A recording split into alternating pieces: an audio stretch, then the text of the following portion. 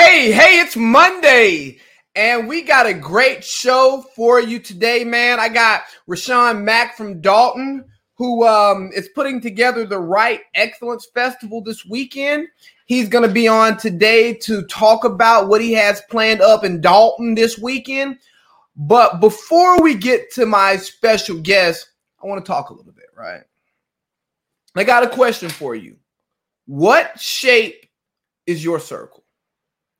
People talk about keep the squares out of your circle, right? But think about what shape your actual circle is. Do you only have one circle? Do you have multiple circles? Is your circle big or small? You know, think about the actual shape of your circle, because I think it's important in order to go to the places that you want to in life, in order to be successful, is to always evaluate the shape of your circle, constantly tweaking it to fit where you are in life. Those of us will meet people and we'll outgrow them. And maybe some of those people you outgrow should no longer be in your circle. Or maybe they leave your tight circle and become a part of your extended circle. But you should always be looking to improve your circle, because if you're the smartest person in all of your circles, you're probably not in the right circles. If you're the most successful person in all of your circles, you're probably not being pushed. But also, if you're not being embraced for who you are by those in your circle, maybe you're not in the right circle. So you always have to evaluate the size, the shape of your circle, and maybe you need more than one. But hey, it's the big baby. And I'm back. And like I told y'all, I have a special guest today. So without further ado, Mr. Mack, how we doing today, good sir? Hey, how you doing? I'm not doing too bad, man. Just happy to have you here, my friend. Right. I'm happy to be here.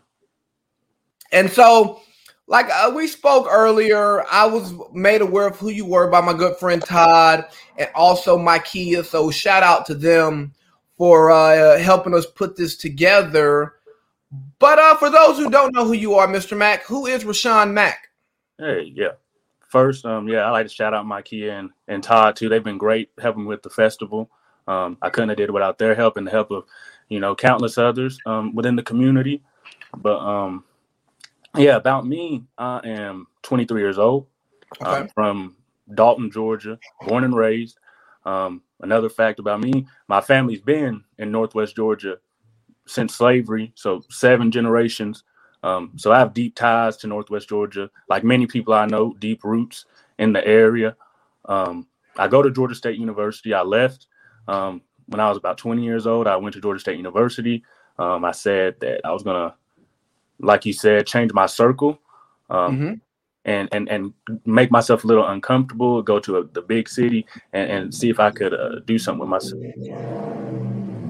While I was down here, I got involved in the politics early on.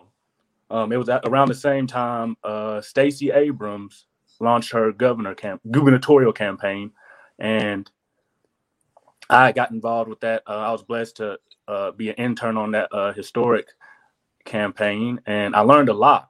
That was my first experience in Atlanta. As soon as I moved to Atlanta, that's the first position I got, the first job of internships that I received. I got a lot of good experience from there, and ever since that point, I've just had a passion for helping the community. Right, what can I do to get out in the community?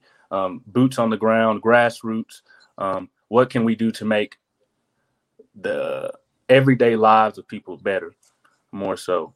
And so, like I said, I'm a graduating senior this year. Thank God. Okay. Yeah, graduating senior. So I'm coming out of school. I'm hoping to do some good things in the community because, like I said, I have deep roots there.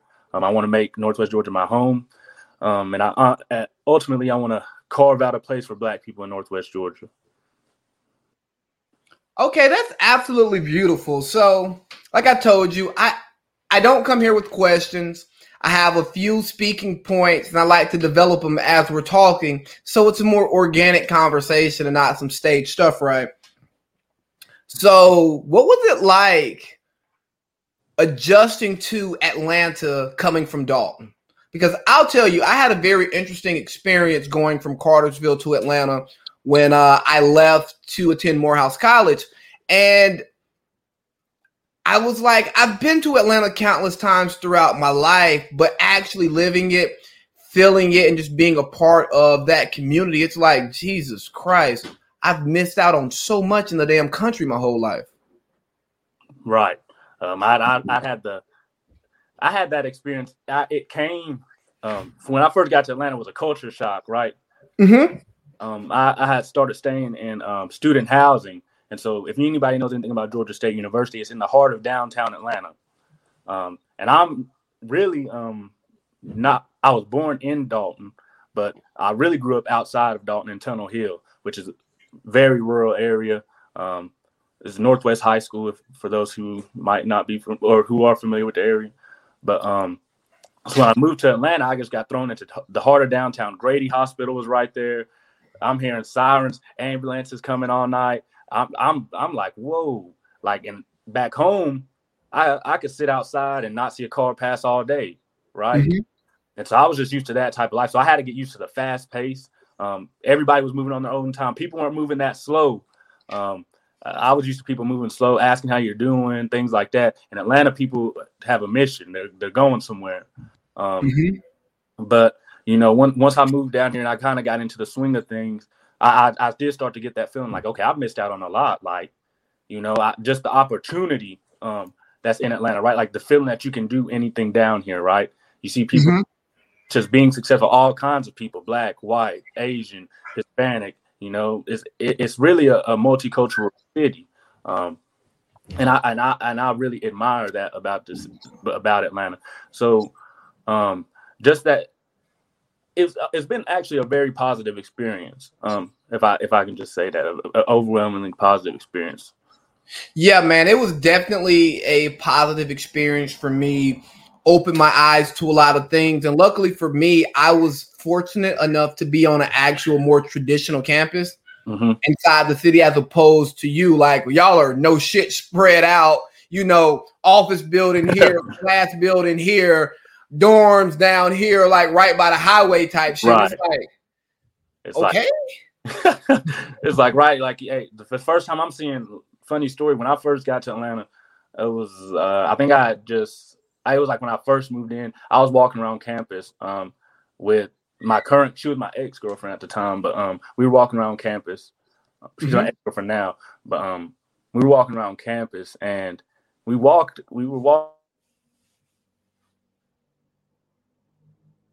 Hold on, lost your volume. Somebody was calling me. Okay. Now we lost the video. Okay, we're back. All right, we're back. Yep. All right, great.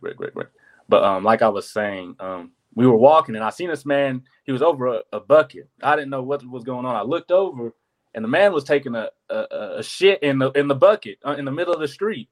And I was like, what the? And he's wiping himself. I'm like, whoa, what is going on? I'm from Tunnel Hill. I'm like, what? Whoa, can he not? What? And everybody's just walking past the guy. And it was like at that point, I think it was like I realized nobody cares what you got going on. Just go, mind your business. Go. At that point, shit got real. It got real. So I can imagine there weren't many people from Tunnel Hill, Dalton area at Georgia State. So how did you go about creating a new circle once you left home and you got to State? Well, I think when I first got to State, you know, you really had to have a sense of, like, when I first got there, I didn't really know who I was, right? So I didn't know really what I liked. And so, like, finding a circle was kind of hard for me. It's like, I don't know what I like. I mean, who am I going to go hang out with?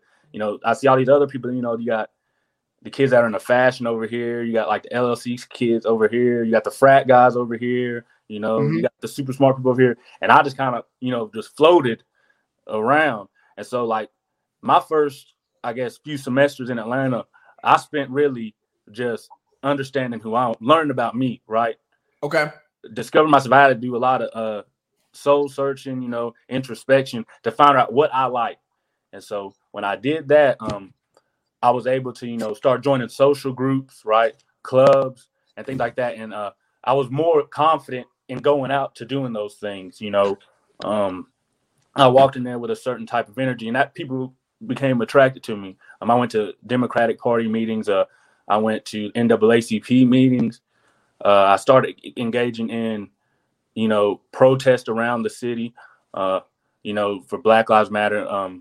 Even before last summer, I was involved in protest with a man named Jimmy Atkinson. He was killed in Atlanta by the police about 3 years ago. And I just became involved and started seeing people with like minds, right?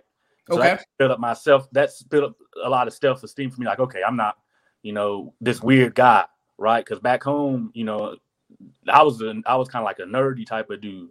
Okay. And it's like when I got here, it was like, okay, we respect you. We respect what you're saying. Like we hear you, bro. Like, and so that builds up your self-esteem and confidence, so to speak. Man, that's so interesting because I tell a story regularly here and to people when I'm talking to them. And the reason why I ended up going to Morehouse was for some of the same things, where I made good grades growing up, played sports, but was also socially active. And there were people who I could do each of those things with, but there weren't many people who I could do all of those things with, especially being Black and living in Cartersville. It just wasn't many people like me around.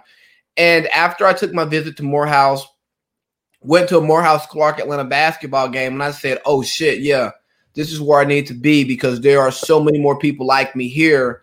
And I can understand going into college and not really knowing who you are because you've kind of had to give the world a diluted version of yourself because you're not even sure if the person that you feel that you are is an acceptable person to be. And you don't want to damage the relationships with the people that you have. So you do that. You start creating this new circle, and then you you earn the opportunity to go assist in Stacey Abrams' gubernatorial campaign. How did you come about that? And what were some of the valuable lessons you learned from that? I would say, I found out. I just, I applied, and I emailed the man. His name's Tavon Blair. I still stay in contact with Tavon. He's a good friend of mine, and I emailed him. He emailed me back and said, you want to come in? And my resume was not worth anything. Okay. My resume wasn't worth anything because I traditionally worked in just carpet mills. When I got out of high school, I went and worked in the carpet mill and went to school at Dalton State. Okay. So I did that, and then I worked temp jobs. So I worked in like tire factories, just any type of general labor job. And so when I got there, I didn't have the skills, right, that they were looking for. But Tavon, he was a Black man, and he looked at me and he was like, okay, well, you don't really have it, but I'm gonna give you a chance. He's like, I was that guy that didn't have a resume either, so I'm gonna give you a chance. And that moment right there, that stuck out to me. It stuck out to me because it was like this Black man, he got in this position and he reached back and pulled somebody up. He could have just said, I'm done. His resume, I left next. But he said, well, I'm gonna give him a chance. And he gave me a chance, and I took it. When I was on the Stacey Abrams campaign, I worked a lot in the grassroots part of it. We worked a lot with churches, worked a lot with universities and schools. And I got real involved with just talking to people, asking people about their problems, listening to what was going on in people's everyday lives, the struggles that people were going through. And that kind of started fueling a passion for me. Like, wow, there's a lot of people, that are hurting around the state. A lot of people, that just go underserved, and they're calling in desperate, like Stacey Abrams, you're my last hope. Like, I don't know what we're going to do. Like, and so that kind of lit a fire in me to go do something. And there I learned the skills, like how to do it, right? You have to go to the people. You can't sit up in a tower looking down on people, telling them what to do. You have to go out with the people, and feel what they're feeling in order to really make some type of change. Absolutely, man. And there's so much there that I kind of want to respond to. So the grassroots, I think it's so important to go to the grassroots, because the grassroots is where the direct change happens. A lot of people love to send their problems to Washington, not realizing that their solutions are right there in their own communities. Like you look at some of the issues that we have in policing and holding police officers accountable. It's not federal law. It's state laws and it's local laws that protect these people. But a lot of us don't know. We don't know that because the national story is a story that's always told. And if you look at the most impactful movements in our society, you think about what's happening. Well, we'll look at what's happening with the Me Too movement, right? We look at what's happened with the civil rights movement of the 50s and 60s. You look at the women's suffrage movement. And even as far back as the Revolutionary War, it started at the grassroots level. And that civil unrest, coupled with more and more people being mistreated, being exposed for the mistreatment that they're committing, and making it something that people cared about. That's where the change happens. But you don't get the civil rights bill signed if you don't have the sit-ins, you don't have the boycotts, you don't have the marches.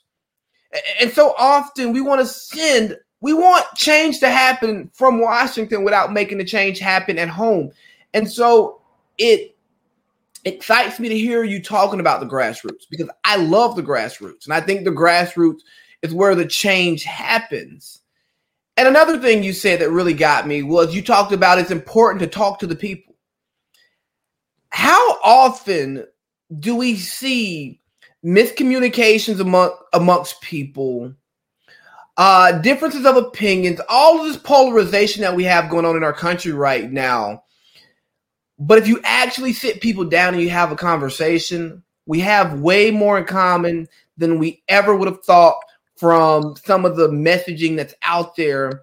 But also you get to learn a lot about a person. You can dislike a person. You can disagree with them fundamentally on how to live life. But once you talk to them, you at least can understand it. Right. And so why politics? Why political science? I enjoy it personally. But what made you want to get involved in it? I mean, it's political science for me. I like the data side of it. I'm really big into data. Let's quantify the problem. Let's put a number with this. And political, like these political problems that we're having, let's put some numbers on them. Because we often talk about what's going on as Black people, especially. A lot of the issues that we have is in our lived experience. And people always say, "What do you mean? Look at these numbers." Da da da da. It's like, well, how can we quantify the pain that we're feeling, right? How can we articulate it, right? And that's where the political theory comes in, because political science is it's a social science, and it does have a quantitative side to it, right? So when you look at the theory, it's like, how do we articulate our struggles, right? How can we put words on how we are feeling? Because if we don't have a vocabulary to express our struggles, then we're never going to get anywhere, right? We go talk to these people and we're just sounding like blah, blah, blah, blah. We don't have the words. And so that's what I noticed. And I really wanted to get into the government, right? Like you said, I didn't know enough about my state and local governments, right? I need to understand how this system works that we're in. We're in this system. How does this system work? How does it operate? How do these pieces of legislation come through? What are the procedures? What is the norms, right? The norms of politics that the average person might not know. And so like that's what really got me interested in that. And I feel like politics is an instrument for change. Okay. So any change that's going to happen in the Black community is going to be a political change, whether it's a political change within the Black community, right, as a body, or the way that we conduct politics in the United States, or the United States politics on us, right? The United States force politics on us. I'll push back on that a little bit because I think that the economic change would be the most lasting change, and it's a change that will help us become a bit more independent from the day-to-day of the American political system, because I think that a lot of Black people are relying on the government to solve their problems. And this is not me saying a bunch of people sitting around on their ass like welfare. No. That's not where I'm going with this. It's that people are looking for the government to right some wrongs, change procedures, fix things, instead of working to circumvent the government to fix their own problems. Because at the end of the day, if you got the green, you have the cash, you have the money, you have the assets, you can get what you want either through the government or outside of the government. I was watching a doc post-election time about how so many donors, they just donate so they can go knock on someone's door. It's not even about political affiliation. It's not about ideological affiliation. It is just so that they can have access to the people. So if we can get the means to the access, and then we can also gain more financial independence, I think that is the step to the liberation of the Black American. But I'll tell you, I really appreciate people like you because you like the numbers. You know, how do we quantify this? I'm a theory guy. I don't even want to work in politics. Like, I was a political science undergrad, and I love politics in a vacuum. Love it in a vacuum. But when you actually add in human behavior, economic ramifications, media manipulation, actual no shit good media journalism and reporting, right? You throw all that stuff in there, you have something that's already complex being made even more complex. Right. I just want to sit here and come up with ideas and let people like you go try to put them into action and see if they work. And I say, well, the theory is this right here, and here's how my theory can work. Right. Yeah, I hear what you're saying. For me, it's like everything is connected, right? You know, there's a new field emerging. It's called PPE, right? It's called philosophy, politics, and economics. These three are closely connected. You know, a lot of people don't understand how closely connected they are. You know, the government can't just do any economic policy at once unless it's politically acceptable. If the people don't accept it politically, then it's never, the economics aren't going to go through, right? You see, that's what happened with the stimulus checks, right? We should have gotten more, but there was not enough political support behind us getting $2,000 checks, $3,000 checks, right? There wasn't enough political support behind that. And I'm not saying that, you know, you can just say, forget economics, right? Because I'm a big believer in, you know, us as Black people coming together and starting to use our dollar wisely, right? Okay. Starting to establish business and industries of our own, right? That we call our own, that we run. Okay. I like the word industries. Right, industries. Not just businesses, industries. Exactly. Get into the industry. I'm talking about like the hair industry, right? Yes. So what I'm saying, like, it's all of this is connected. You're not gonna, you can move up economically, but still be trash politically, right? You see this amongst Asian Americans, right? They move up very well in society as far as economics, but politically, they're still very weak, right? Their needs aren't necessarily heard by the government. Oh yeah, I was about to say they're rarely even heard because how often, like up until recently, how often were we talking about Asian hate in America? You know, it was just not a topic of conversation after doing just a little bit of background research. Obviously, I think coronavirus and the previous administration definitely amplified some of those things, but it didn't just start then. No, it didn't. It didn't. It's just like unarmed shooting of black people didn't start with Jesus Christ. I'm losing my fucking memory. What's my guy's name? Donald Trump. What's well, yeah, him. But I was thinking about the shooting in Missouri. Michael Brown. Michael Brown. There we go. Yeah. So it didn't start then, but the message really took off around that point in time. So you need the political, the economic, and obviously the entertainment to all be there. Today, right now, I think the economic freedom can excuse you from a lot of the other political bullshit. Yeah. I mean, some people believe that, but that's in a see. And I always tell people this. This society that we live in isn't guaranteed. You understand? We have to political rights are essential. You can only do so much that the government allows you. It wasn't that long ago that black people couldn't work certain places. Right. It wasn't, and it was because there's an element of politics you have to get into to even participate in the economy. You have to be politically allowed in. If the government decided one day, say they just got in there and said, screw it, we're gonna get rid of all this. Well, I mean, what could your money doesn't mean anything. I mean, it only means so much. If they say, well, you black person can't buy any property, you are not allowed to own property in the United States, no matter how much money you have.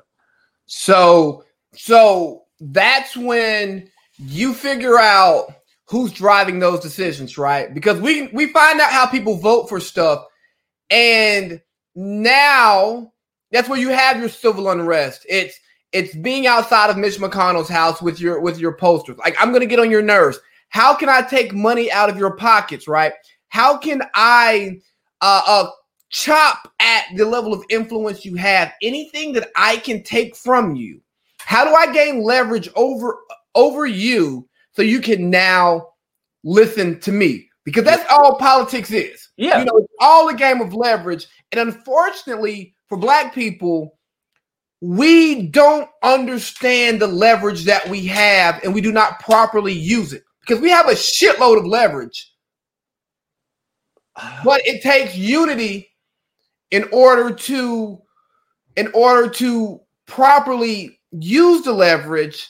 But we are all over the place as a people, like financially, socioeconomically, regionally. Like, we are so spread out in all of what we're passionate about, what we care about, that we can't even focus our efforts to benefit the whole because there may be too many people in one place that are so negatively affected by it that they take a step back. It's like, do you continue to run your small business that may expand or maybe not, but it's yours, or do you take the buyout? If somebody wants to buy you out and it sets you up with a tremendous amount of wealth that you may not have had from your business, but your business may have hit that 2 generations from now. I mean, it's all about what I don't think it's nothing. I think, there's a lot that's a very interesting question, really, because there's a lot that goes in. It's a lot that goes in, because we're getting to a point of this behavior in the community, right? It's a question of behavior, our behaviors as black people in the community, our spending habits, right? How like when you get that money, right? There's nothing wrong with selling your business. There's nothing wrong. But are you making more business? Like, what do you do? Like, you don't have to do that, but everybody else is doing that. You understand? All the other groups of people are doing that. You're doing something that they're not doing, which is kind of keeping you behind. You understand? Yeah, I want to put this out here. Like, I enjoy you. We're going to communicate more often. Like, I don't get to have these conversations very often when we're discussing and respectfully debating our political theories and the approach to stimulating the black community. Right. Did you see where Tamir Rice's mother came out against old girl who was at the Grammys who performed Who Cardi B? Not Cardi B. She's a popular activist, and she did like a poem while Lil Baby performed Bigger Picture. Mm-hmm. But long story short, what Tamir Rice's mother was saying is you have these mainstream organizations like Black Lives Matter and these people who are now becoming celebrities in the community, in the community game, and they're making all this money. And she's like, look, we're the people who are hurting right now, and we're trying to create change in our communities. And you come here, you don't show us any love, you ain't dropping off no real resources to us, but you're taking what you can get and you're getting famous off this shit. It's like, I want to say she called her a clout chaser. Right. I mean, and that's what and I've had this debate with people plenty of times, just about the leadership in the community, right? Historically, the leaders have been the pastors, right? Or religiously, it's not a coincidence that, the most two influential leaders in Black history, African-American history were a Baptist preacher and a Muslim preacher, Malcolm X, Martin Luther King. That's not a coincidence. We are a spiritual people, and it comes from deeper, right? Because we're Africans, right? It's deeper. We're spiritual. That's just who we are. If you go to Africa, they are very spiritual people, and so historically, those have always been our political, our social leaders. They have, but we at a certain point, it became. It wasn't just about helping the people. There was money in it. Martin Luther King and Malcolm X, they became so big that these people like Al Sharpton, right? Like Jesse Jackson, these people rose up and was like, oh, I'm a preacher. I mean, we shall overcome. You know what I'm saying? That's what they did. They came in and they've gotten Al Sharpton. He has his own TV show now. Jesse Jackson, he preaches at everybody's funeral. You got him. That's what I'm saying. And look, and I think these like the Sean Kings of the world. Yeah, the Sean Kings. I mean, now it's influencers now. It's not preachers anymore. See, because we're not as religious. It's influencers, social media influencers. That's who it is now. And the young lady I was talking about is Tamika Mallory, and even there are some things in Black Lives Matter that I'm not a fan of. I support I support the sentiment, not necessarily the movement, right? Because now, don't get me wrong, doing work in the community does cost money. And for the people who do it, if you dedicate your life to that, you still deserve to make a real wage, right? You deserve to make money off of what you're doing. Not that you're doing it for money, but you need to sustain your lifestyle. And hey, if you're good at it and you're going to pay me to speak somewhere, I'm not going to turn it down. But it's about, and I can't tell somebody exactly what they should be doing with their money, but when I see these people who are activists and are getting rich off activism, it bothers me just like when I see preachers getting rich off of saving souls. It's like, hold on. You're supposed to be a representative of the people. You're supposed to be our delegate, our voice. But you're getting rich. And you're becoming the enemy because you're getting access to what they have, and you're no longer here fighting for equality for your people. You are now fighting for superiority for yourself. Right. And your family. Right? I mean, it's a motivating factor. People want to make their families, they want to take care of their families. I understand, and that's kind of the issue that the Black people have always had. If you get to move up in American society and get into the white majority, right? Get accepted into the white majority. Will you leave your people? That's what you have to do. You have to leave your people. You can't bring them with you. That's the catch.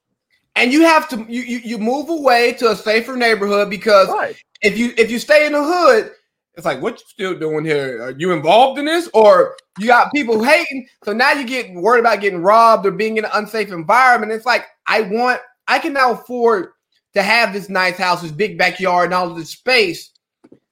But you've now taken your money out of your community.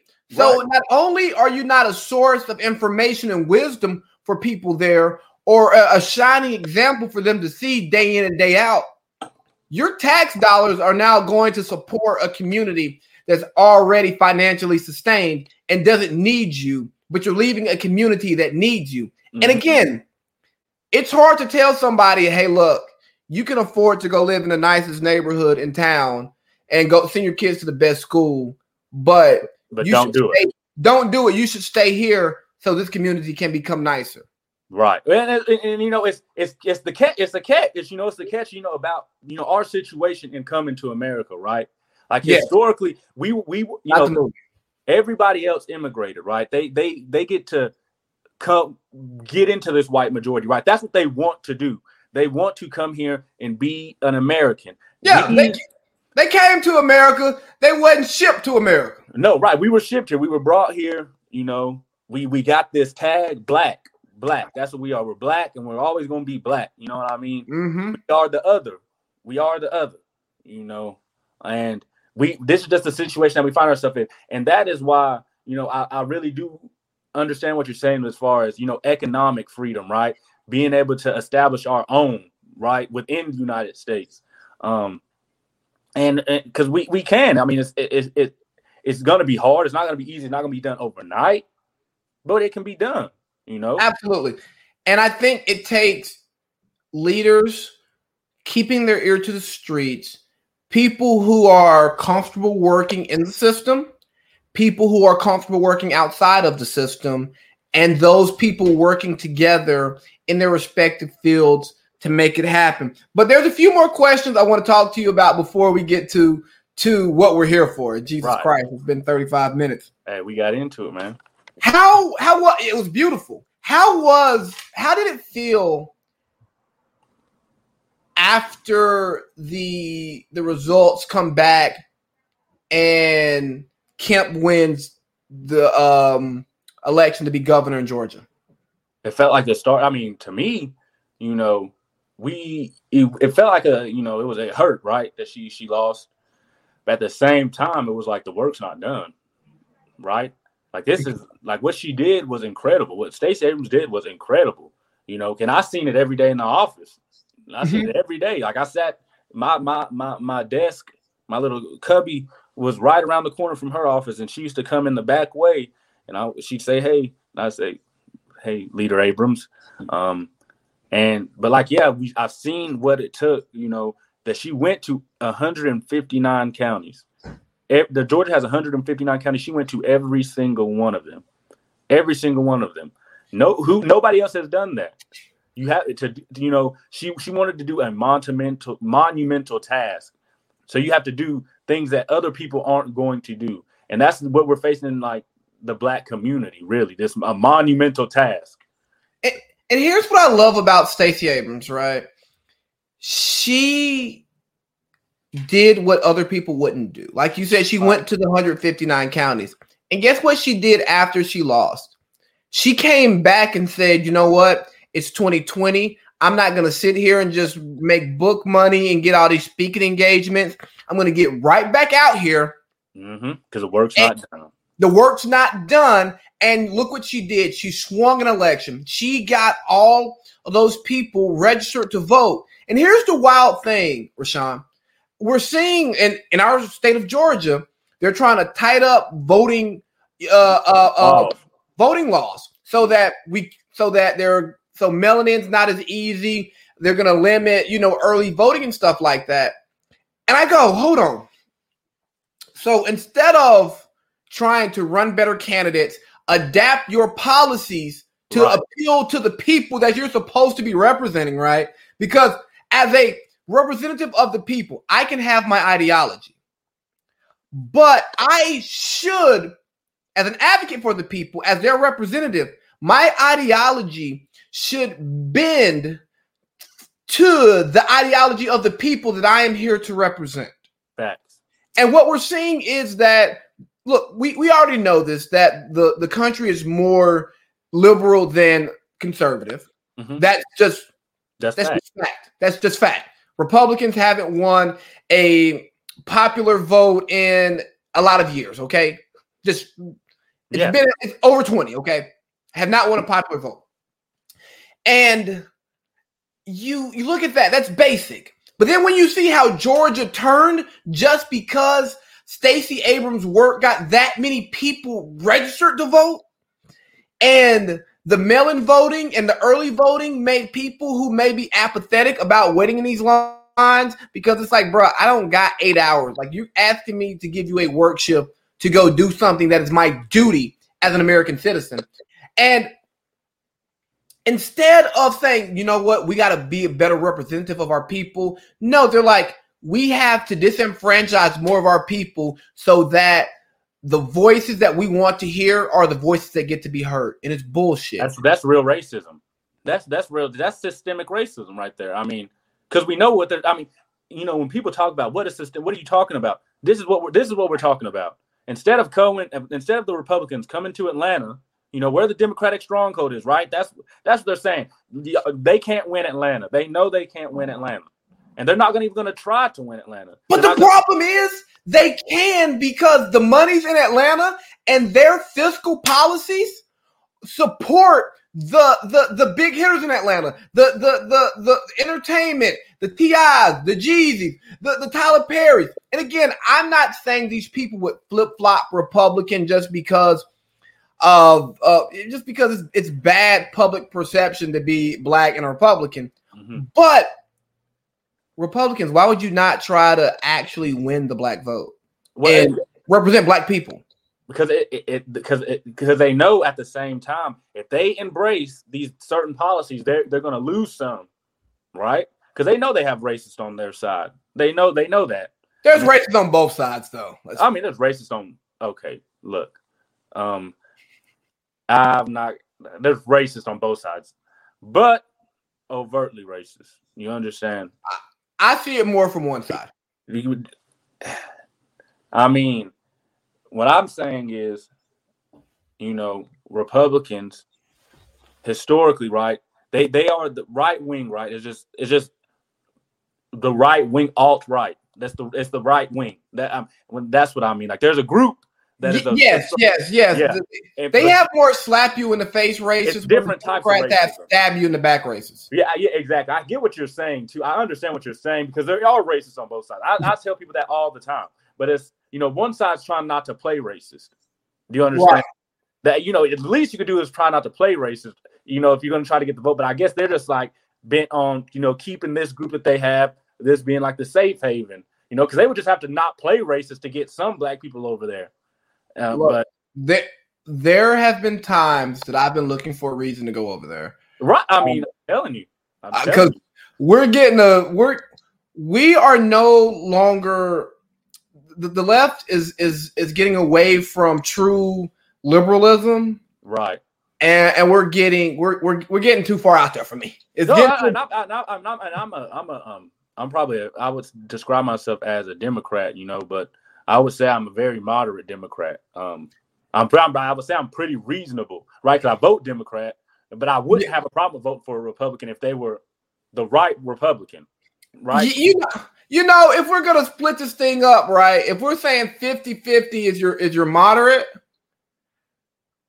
give me about 60-40, maybe 65, 60, we'll say 60-40 liberal to conservative over here. Yeah, I'll say that too. I'm about to say, because I do have, you know, some conservative values, right? Because I grew up in the South.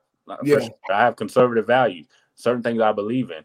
But don't take all my damn tax money. Right, you understand. And if you do, you know, let's use our tax money efficiently. If we're gonna do that, you know, I'm not a fan of prisons, right? Like, you know, stuffing people in prisons, right? I'm not a fan of that. I think more conservatives would be on board with that, you know, because it's really very expensive to keep people in prisons. It's very expensive. And it's stupid because you don't actually do what you're there to do. We're not rehabilitating people. We're turning a lot of nonviolent offenders into violent people because they have to survive. So we can talk politics all day. I can see that. But what we need to talk about is the Right Excellence Festival. Facts. That's what we're here for. That's what we're here for. What is the Right Excellence Festival? Well, like I said, I'm from Northwest Georgia. I've lived there. I lived there my whole life. I grew up there, and growing up there, you know, I always felt like the other, right? The other in my own community. You know what I mean? Stranger in Moscow. Right. Do you understand? I didn't really feel like, you know, it always felt like black people were just there. Like there was never a story about why we were there. There was never a reason. It was like the culture had left the area, right? And it was like, what is going on? Because when I was growing up when I was very young, we would have talent shows and things like that with the community. And as I got older, it just dissipated. You know, it all dissipated and nothing was going on. And so I left and went to school and I started doing a lot more research. And I discovered this man. His name was Richard Wright. Okay. Richard Wright, he was born in Dalton, Georgia. He was born a slave. But when General Sherman came through Dalton, he ended up going to Atlanta, and where he got his degree and things like that. And he ended up going to Savannah and started Savannah State University. Okay. Started Savannah State. He was a founder of Savannah State University, and he went up to Pennsylvania, started black-owned banks. His banks were actually one of the only few to make it through the Great Depression during that time. And so Richard Wright, he was a Daltonian that I never heard of. Never heard of. That's fucking crazy. You should have heard about him 14 times over. Right. He was a great man. He was in the Army. He had went to West Point. He had done all sorts of great things, right? Just a great American. He actually helped found Black History Month. He actually started Black History Week, I think, or Black History. He was one of the founders of Black History Week. Okay. And so he's really been, he was really a very prominent figure in the early 20th century among intellectuals and just in the culture in general that we never heard of. And I said, well, this is a shame. This man deserves a festival. He was an excellent person. Mm-hmm. He deserves some type of recognition.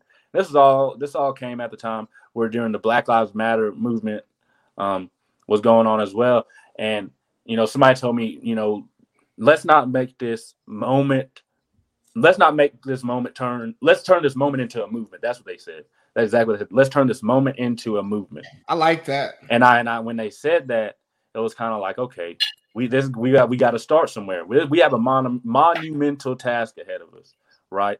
Whitfield, I only can speak for Whitfield County, but from what I can tell, you know, Black people there just don't have opportunity. You know, opportunity is lacking in the community. And Whitfield, exactly. You know, talking with people, and you know, the Right Excellence Festival has put me in contact with a lot of different people. So I've been able to discuss what's going on in these communities, and it's the same thing. You know, opportunity is just not there.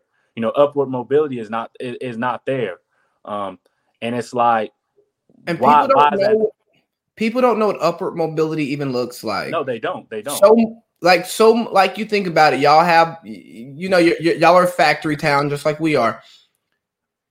People strive, like, you know, we see a lot of people see a good paying job as being a supervisor at the damn factory. Right. And don't get me wrong.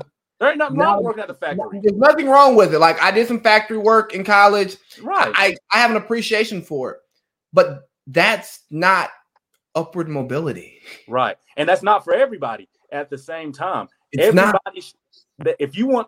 And that's why I was telling somebody. But nigga, you're not getting 12 hours out of me in no goddamn factory. No. At this point in life. It's not happening. And it's like, what opportunity do you have? There should be opportunity, right? There should be opportunity for people who have the skills, right? Hey, like, think about this shit though. Think about the people who worked at your school, not just the teachers, the counselors, the administration staff. How many of them had left Northwest Georgia? How many of them had left the Southeast?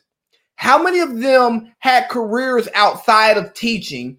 How many of them are traveled, learned enough to actually positively teach kids. Like I've said that before. I've said that plenty of times, man. And I've gotten flack behind that from teachers. They're like, "Well, what do you mean?" I'm like, "Dude, I know you guys. We went to school together. You went to school for 4 years. Like, what are you talking about? You don't know shit about shit, right?" And only thing you can teach is what's in this damn curriculum. But you can't talk about. Yeah, I spent 5 years in California, and being from the South, moving to California, you talk about being dropped into a totally different environment that you don't know shit about, and your views on society are drastically different than the what's going on out there. And it was barbecue or mildew. Right. My mom told me this because I want to be involved in the education system at some point in my life. Mm-hmm. And I was thinking about teaching out of college. And she was like, well, what are you going to teach? Social studies, poli-sci major. I love it. She was like, no. But like, what experiences are you going to provide in the classroom that these kids can relate to? What are you going to talk about? Going to college, then teaching? So not that you can't teach a curriculum, and not to shit on people who to figure out at 18 years old, I'm going to be a damn teacher at 22. No, we need people who are passionate about teaching. But so often you find people with no worldview, no culture, and they have so much experience on our kids. And unfortunately, in places like Whitfield County and Bartow County, you can't see the forest for the trees. You can't. No, you can't. You can't, man.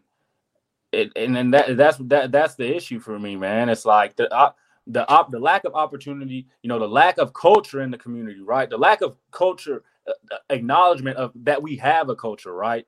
Yeah. I grew up in a town, where they drew like swastikas and nigger in the books, man, and they all this racism that people are just now talking about. We've been going through this up there. Yeah, bro. We've been going through it. Like, people just call you nigger for no reason. Talk about your blackness. You're the brunt of the black jokes. Yeah. You got white friends, you're the brunt of the black jokes. You've been told you can't date this person straight to your face. Like, nah, like my daughter can't date black people. Like, and you kind of look like, and you have certain experiences, and it's like, man, this community is like it really needs some culture. It needs something, some diversity. Man, it does. And it needs something. Somebody has to challenge this view that these people have. And that's what the Right Excellence Festival is for, to display black people in a positive light, right? We always talk about racism. We always talk about this Jim Crow slavery, But we have a long history. We have a very long history. We're the oldest people in the world. We're black people. We're the oldest people on the planet. We have a very long history. We can talk about other stuff besides that. Let's talk about some of the positive things. And I just doing some research in Northwest Georgia. I didn't know there was a Tuskegee Airman from Bartow County. Yeah. I did not know that. That is amazing to me, right? From Northwest Georgia, there was a Tuskegee Airman. And the wild thing is, we watched the Tuskegee Airman movie and we go, oh shit, that's dope. He's a dude from Bartow County. Like, he's from where you're from. Yes. He's from where you're from. You can be that guy. That's what movies are for. You're supposed to put yourself in that person's position. These people that we talk about, you're supposed to be able to say, oh, I can be like him. But instead, we focus on all the negative. Like, how many more slave movies are we going to see? Roots told a great story, but damn it, man.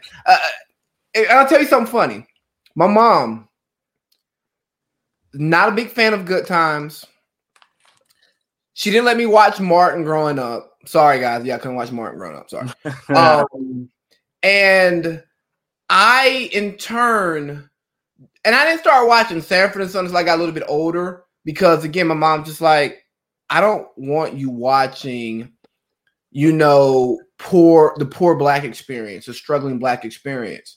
So I watched a lot of The Cosby Show. Sorry, yeah, I watched The Cosby Show. It was a great fucking show. And I watched a lot of Fresh Prince.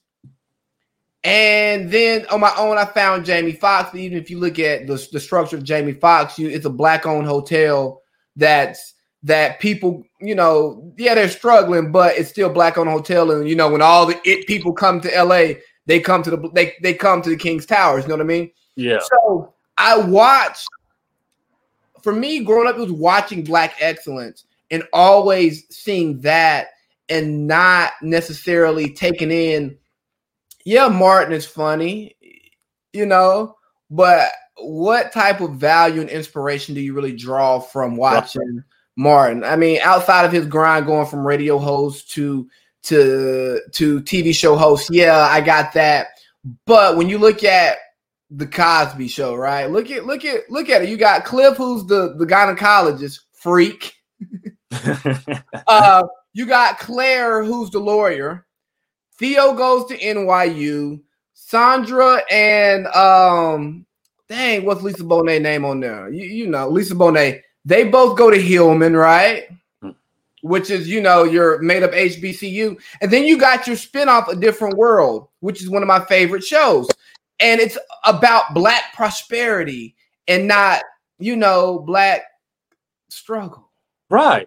And that's, it's like you have to it's not just for Black people, right? Like I'm doing this for the whole community, right? Because everybody has messed up notions of Black people in their mind. And I didn't realize that until I got to Atlanta, right? And that's what I learned too. Like I remember one of my friends, he told me to pick him up one day. And I drove through this nice neighborhood and I was like, dang.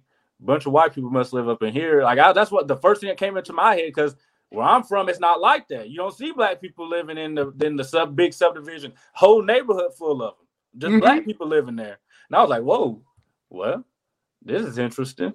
I ain't never seen nothing like this. And it's like I never seen Black people just hustling, right? Legitly hustling. Like I didn't see it like that.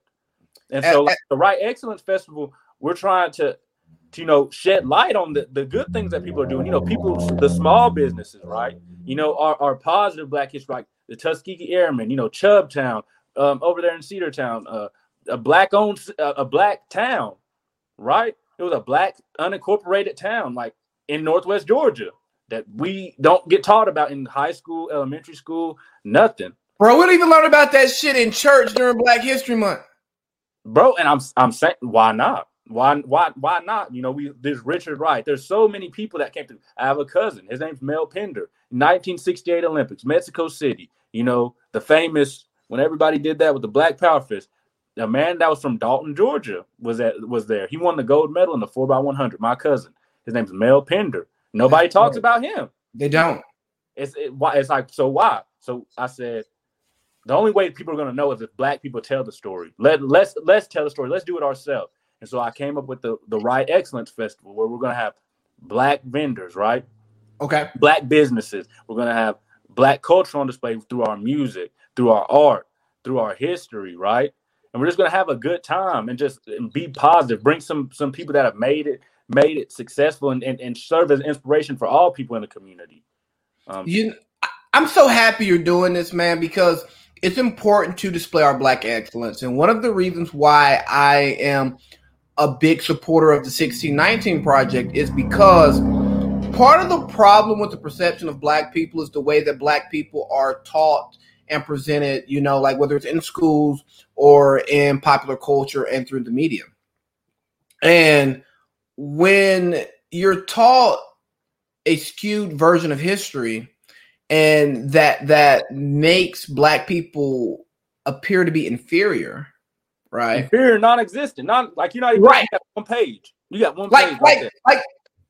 Exactly. Like you can go through a whole U.S. history class and you don't talk about anything Black until February, right? Which is crazy. We were all a part of the history of this country.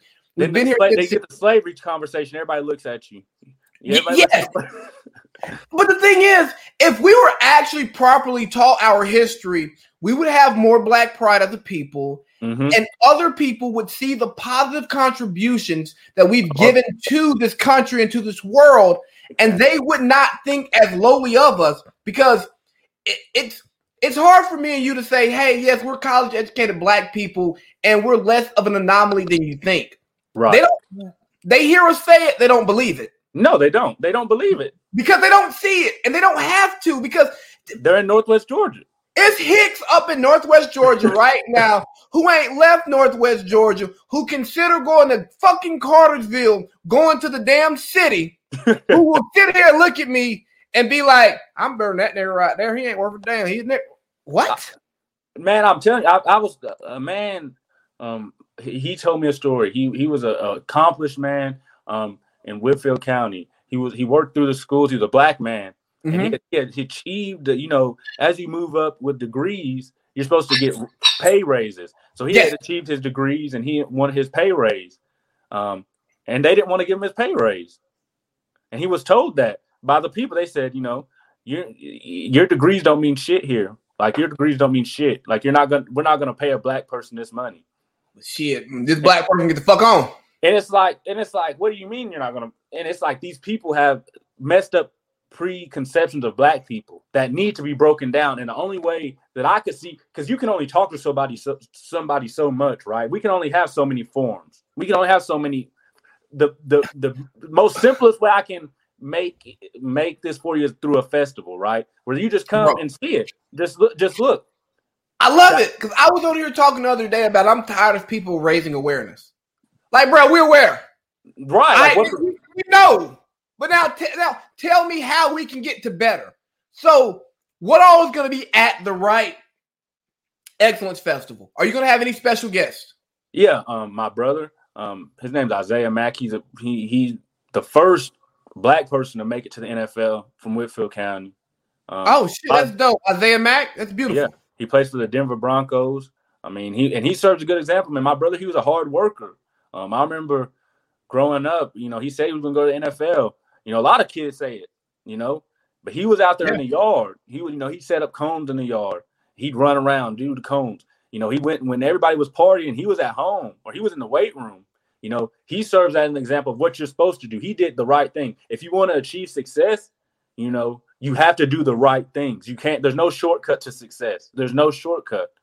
And that's why I think all these people that are going to come show that there's no shortcut to success. You're going to have to put in the work. And if you want to put in the work, anything's possible, right? Anything. My grandmother served as a maid for 67 years for a white family. 67 years, like the hell. That's what she did. My grandfather, he couldn't read. He couldn't read or write. But now they have a grandson that's in the NFL through hard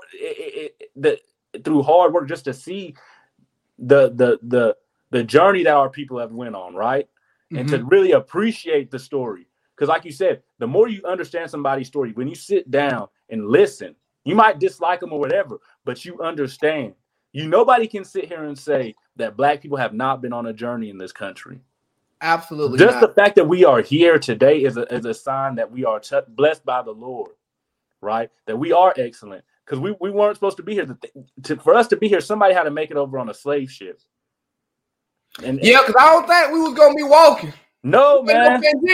No, and it's like I want to put that on display. Like, look at the journey we've been on, and look what we can. But it's not just about where we've been. It's where are we going?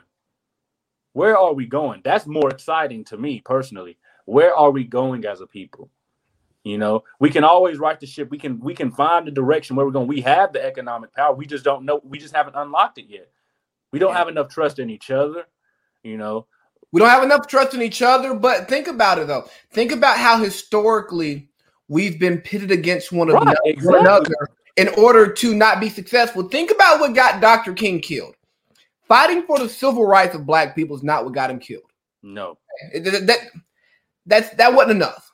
What got him killed was he started to unite black people and lower class white people who, since the genesis of this country, have been in similar situations and have been fighting each other where we should have been working together. So think about this. We have what happened over the summer. George Floyd, the whole Black Lives Matter, we're going to care about black people movement. That happened this summer. 6 months later, you have another group of disenfranchised people raid the Capitol building. By no means do I support that or I think it's okay. Right. But think about it. Those are two substantial groups of our population who feel disenfranchised by the system. But these two groups don't even get along with each other. They're beefing with each other and not beefing with the system that has both of them feeling disenfranchised. And if you try to bridge that together and you have any type of success, every time you walk out of your house, you need to kiss your wife and your kids goodbye as if you're never going to see them again. Because you are a threat to the power structure that exists. And once that power structure actually feels threatened and you are no longer a pawn in their system, you're done. They used to think King was cute. Ha, ha, ha. Yeah, we like him. We'll give niggas a little bit of something. And once he started bringing poor black people and poor white people together and started speaking out against the war and the military industrial complex of this country, all right, now, bro, you didn't say it too much. You done figure some shit out. Time to go. Take them up out of here. Take them up out of there. Exactly. So I love what you're doing. So you got your brother who's gonna be there, and I think that being the first anything, especially first black anything from your community, is absolutely dope. And I look forward to hearing some feedback from you for how it goes. Any other guests gonna be there? I actually was gonna have my cousin Mel Pender, the Olympic gold medalist, come, but due to some health concerns, he wasn't able to make it. So we're gonna have my brother there at this time. But next year, we're hoping to have, because this is something we want to be doing annually, right? This is something that we want to showcase to our community annually. I love it. And so hopefully next year we can have more guests come out. We know we have Vic Beasley in Adairsville. We have a lot of people that have made it in the area. Bruh. Vic, I'll tell you something about Vic. So I grew up playing against Vic my entire sports life, from about the age of 8 until 17, 18. Like, competed with him. And love Vic. When I tell you Vic was always so much better and bigger and faster and stronger than everybody. I mean, from day one, he was what he is now. And I'm happy that he's become what he is. So where's the festival going to be at? It's going to be at the North Georgia Fairgrounds.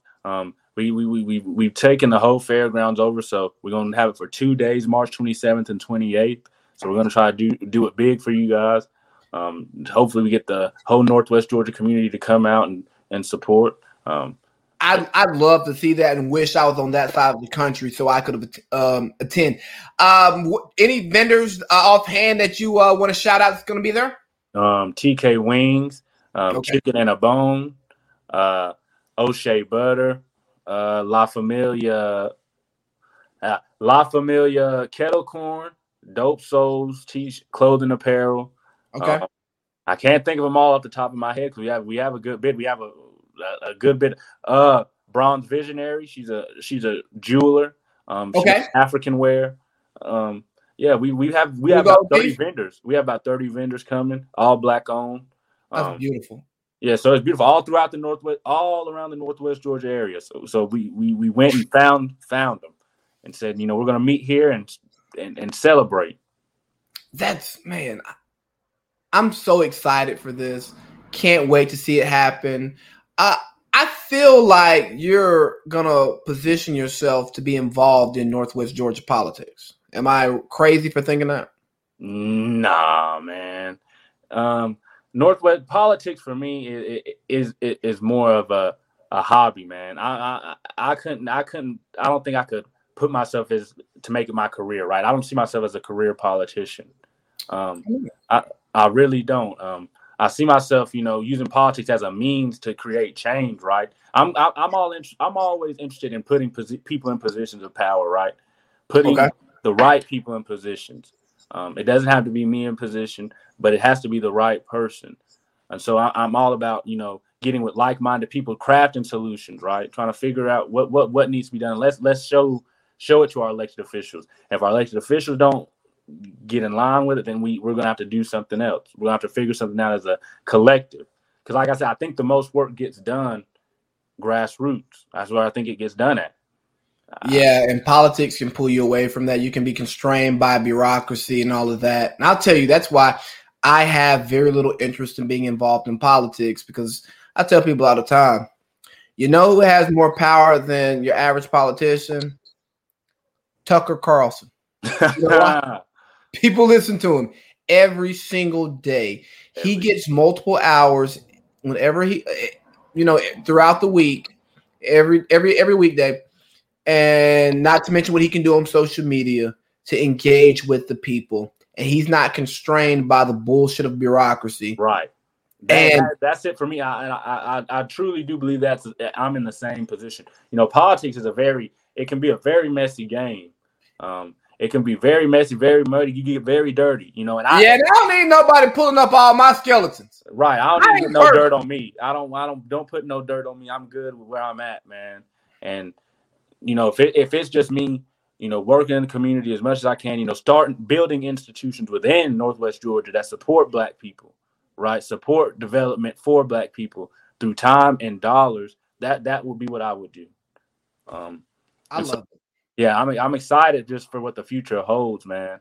And just seeing if we can bring opportunity back to the area. Same, man. I'm so excited for it. I'm happy that we were put in touch with one another. I'm happy you came here to talk. Let me see. Is there anything else that I got written down that I want to talk to you about? Is there anything else that you want people to know? Because, I mean, shit. Well, hey, just come out on March 27th and 28th. We'll be there March 27th from 12 p.m. to 6 p.m. and March 28th, 11 a.m. till 5 p.m. Come out and enjoy the festivities. We're going to have tons of things for the kids, and come get you some good soul food and maybe a couple fish sandwiches. Well, I love me a good fish sandwich. Yeah, with some claw.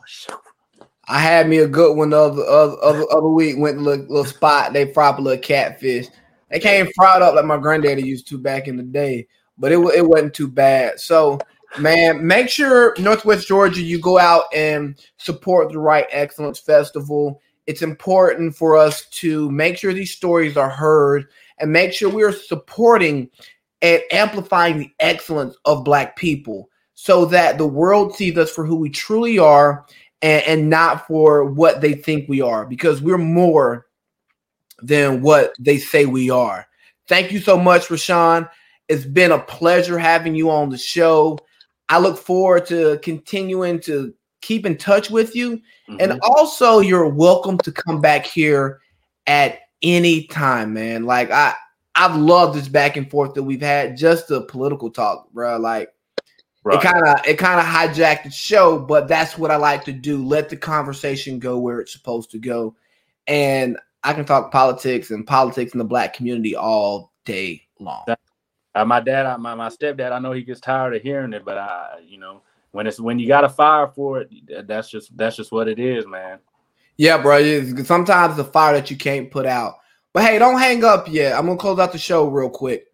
Okay. Hope you all enjoyed it, man. We had a great time, a great conversation. Make sure you all go support the Right Excellence Festival at the Dalton Fairgrounds this weekend. Big baby, yeah.